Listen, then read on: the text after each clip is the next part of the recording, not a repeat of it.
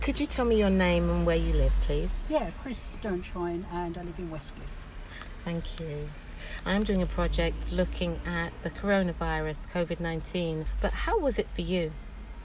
Actually, I have to say that I enjoyed lockdown in a strange way because it was quiet. There were no cars-ish on the road. I live on my own anyway with the dog. So I was absolutely fine with it because I'm okay with my own company. What I missed friends, but I also missed theatres and that. But other than that, I was fine. Indoors, I found I had clear outs exactly the same way as other people. I had a boot full of stuff to go to a charity shop. I also did some stuff I've been putting off forever, and some stuff I've still ignored forever, actually. But I just found things to do every day somehow. I read as well, which I don't often do, and gardening because the weather was amazing, so I did that also, and a little tiny bit of housework. I probably missed going to London and seeing some friends. I definitely missed theatre, and as awful as it sounds, I missed very little else, to be perfectly honest. I missed meeting friends and going out for meals, that sort of thing, that sort of social activity. But I was all right with my own company, which sounds a bit sad, really, but I was happily sad. I did listen to the TV coronavirus updates. I did find myself doing that, just to be informed. And I was fine with it when it was all very clear. And then they mentioned bubbles, and I lost it. So I decided that I would just wear a mask when I had to go into shops because I don't like the restriction, but I do it now. And socially distance, and it wasn't difficult for me because I wasn't working at the time. I was furloughed. I was at home, and I was just kind of careful when I was out. Went out with the dog later than normal, and didn't get involved with crowds, and that was it. I didn't find it a problem. I really didn't find it a problem. I would have liked more toilet rolls, but I didn't find it a problem.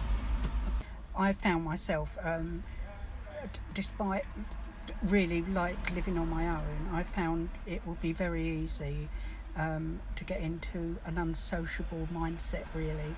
Although I wasn't working, I did tend to pop in to the office just to touch base fairly frequently, once a week, once every fortnight, that sort of thing.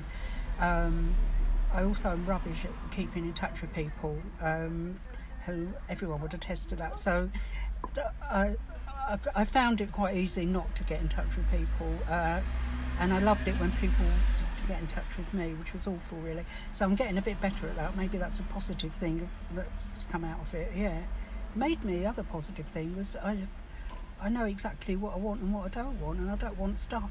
It's like it's made me feel, a bit freer, actually, in that sense. Yeah. I have been going out, actually. I have managed to meet up with some friends, and we've had lunch, that sort of thing. I've had friends that have visited from London, actually, and that's been lovely. We've sort of sat in the garden, or not, but with distance, we've been sensible-ish about it. And I've decided that was my thing about a bubble, I suppose.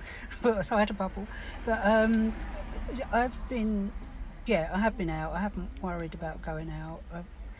I've still done shopping and that sort of thing. It hasn't bothered me. I've just been a bit careful about stuff. That's all, really. I've never had a flu vaccine, and only this morning I had a phone call from a friend. I've got the text from the surgery to say make an appointment. Never have. And she actually said her daughter's a nurse, and actually said she's told me to tell all my friends to have a flu vaccine, and it's like, I've just made my mind up. I'm not sure I want one, but I'm still thinking about it, actually. So this might be my first year, but I don't know. But I get thoughts behind it that if you get symptoms, you don't know whether it is COVID or flu, so I'm still making my mind up. Why wouldn't you want to take it? I don't know, really. I just never have. And so, because I never have, forever, whenever it first came out, and I have had flu kind of once in my life, I think. So I know you lose 2 weeks out of your life. I know it's really bad, but I probably don't want to tempt fate. But I might just do that this year. The coronavirus, COVID-19 vaccine. Would you take that? Yeah, I would, without a doubt, which is really strange, isn't it? But I would do that without thinking about it, yeah. Because I definitely I don't want flu or COVID, but I definitely don't want COVID. So I would, yeah, I would actually, yeah. Is there any last comment that you would say to people that maybe are a bit nervous about wanting to go out? Yeah, things will be okay. Things will be okay because we've gone through stuff before. We've gone through a massive flu epidemic. I know that was a long time ago, but now we just treat flu maybe with vaccine, or it doesn't interfere with our lives anymore. And that, I genuinely think that's what's going to happen with this. There will be a vaccine. It's not going to be tomorrow, but we're okay. Those of us that are talking and those of us that are communicating have got through this, and we'll continue to do that, I think. Yeah, I think it's my plan for myself.